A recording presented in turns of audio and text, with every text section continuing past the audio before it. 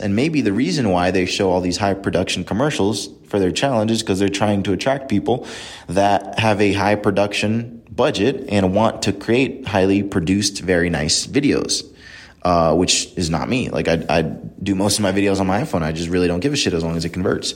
So I was like, man, this is such a good lesson because it's been brought to my attention that a Lamborghini Countach isn't as desirable as I thought, seeing as though they stopped making them in 1990.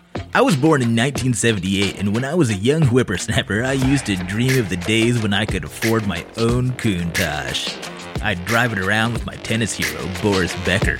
Oop, there I go again. I forgot I was talking to millennials, and quite frankly, I'm a bit hurt from all the hate mail that I received. So for all you millennial entrepreneurs out there, I'm retracting the Countach comment and going with the Lamborghini Gallardo. Welcome to the Instant Leverage Podcast.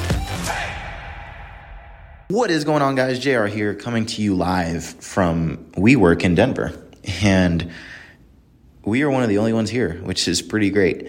So happy Monday. Currently in Denver with Joel Kaplan. I'm sure many of you are familiar with him. One of my good friends in this life. And if it sounds extremely echoey, it's because I'm in a conference room. So in this episode, I wanted to talk a little bit about what we call dog whistle copy. So dog whistle copy is a concept that was introduced to me by Mr. Frank Kern, in where he talks about getting the attention of your perfect prospect and no one else. So for example, an example of this might be, read this if you are a multi-unit restaurant owner, if you're going after multi-unit restaurant owners. So anyone who's not a multi-unit restaurant owner would not read that, right? So it's a good way to weed people out. So one of the things that have made our ads successful is just knowing who we're talking to and screening for those people right on the front end.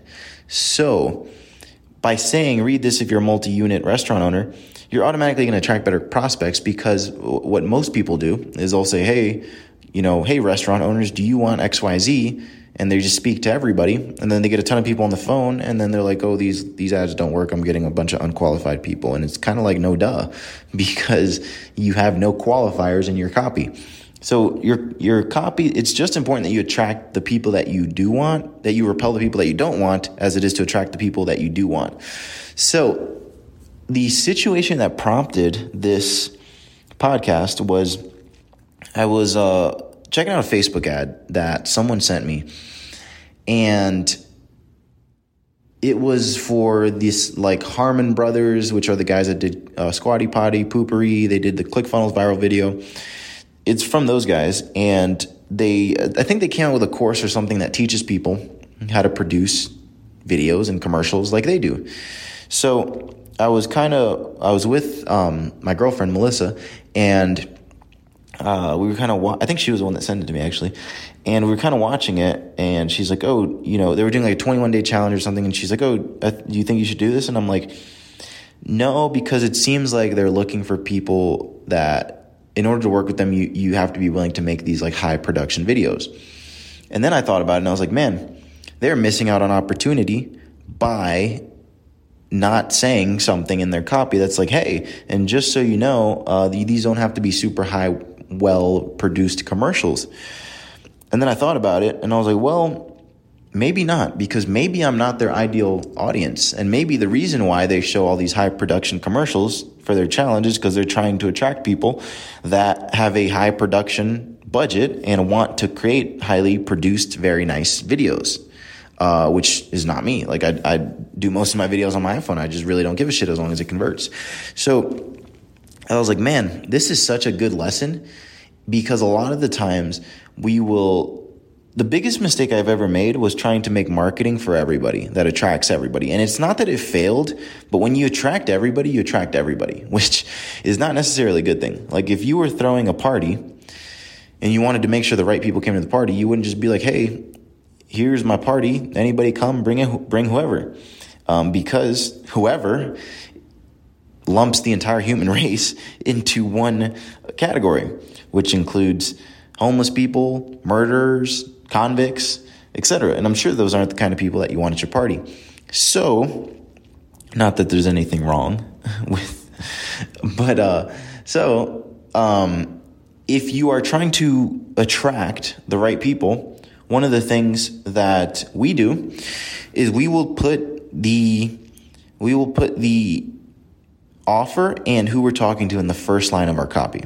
So for example, if I'm saying like, hey, marketing agency owners, or let's say I'm speaking to experienced marketing agency owners because I have an offer for them, I'd say something like, hey, experienced marketing agency owners, do you want to completely automate and outsource your client acquisition and fulfillment? Now, I'm instantly going to weed out anybody who's getting started, anybody who doesn't have a single client yet, right? So we get extremely picky with who we're working with. One of the things that in one of our niches, there's a certain type of client who does the offer that our clients do in their small business. It could be a side offer, for example, in certain businesses, right? So it's like, let's say that you run a barbershop and you do braiding, and you also do haircuts, and you also do all these different things. It's kind of like if you were trying to work with barbershops to get more braiding jobs, right? But you realize that they really don't take braiding seriously because it's just kind of like their side income, versus a studio or a barbershop or a salon that only does braiding is the difference here. So we know that the people who, for example, let's say the barbershop that does braiding is not necessarily our best client because their income does not depend on braiding. It depends on haircuts, right? So in our copy, we said, hey, essentially, if we're talking to this target audience, we'd say something like, hey, if you are a barbershop that also does braiding, then this is not for you. And it's as simple as that. This has been one of the best ways that I've found to get quality prospects on the phone that actually know what's going on, rather than just casting this wide-ass net and then trying to filter through, which is essentially what we used to do. Because one of the things that is so important to understand is that you don't want everybody. You need to know who you're going after, and then cast the dog whistle or throw out the dog whistle copy for that particular individual. Perfect example of this is on one of our ads. Some of our marketing agency messaging is like, hey, if you run an agency and you want a virtual assistant, then keep reading, then read on, right? That ad got us a completely different person on the phone than when I said, if you run a marketing agency or a digital marketing lead gen agency. We were getting like insurance agents, and that's just not the people that we work with. So I was like, man, why are we getting all these insurance agents? Sure enough, I changed like 2 words in the copy and suddenly we're getting the right people. So if you are having trouble getting the right people on the phone, you are not screening them enough in your copy. You're trying to cast too wide of a net, which is okay at first, because originally, like, your problem is you have no appointments. So you're like, let's just cast a wide ass net. I don't care who we talk to as long as we get somebody on the phone. Then eventually you're like, okay, I figured out this appointment problem, but now I want to fix this quality problem. Then you start screening more and canceling appointments and applications. And that's what we do. So we get applications in, and if they don't have a marketing agency, we ask them for their website. If it's not a marketing agency, then we just cancel the appointment. So we're at the point where we're looking more for quality prospects than we are looking for just quantity of prospects. And when you're working with people within your niche or your sub niche within your niche, you will be able to tailor your messaging and your product specifically to those people. They'll get better results. You'll make more money, and you'll have less headaches than when you're casting a wide-ass net like, I just want to work with all chiropractors in the world, and I just want to work with all realtors. No, do you want to work with team leads? Do you want to work with realtors that have done a certain amount of volume? Do you want to work with residential realtors? Do you want to work with commercial realtors?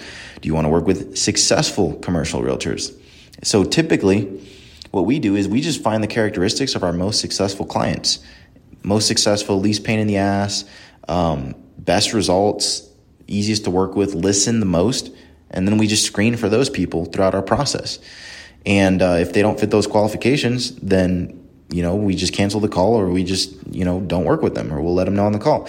So that's all I got for you guys today. Make sure that you are qualifying. Make sure that you have your dog whistle copy on lock. And I might be moving to Denver soon. So some of you guys out in the West Coast, Midwest, I'll be a lot closer to you guys very soon.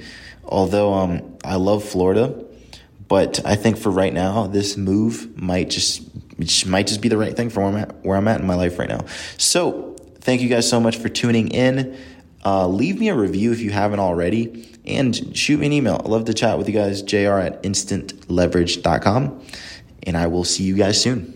Hey, if you enjoyed this podcast, then I'd be forever grateful if you left us a 5-star review on the app you're listening on so we can help more people. And if you want more content like this, then click that subscribe button now. And until next time, my friends, stay leveraged.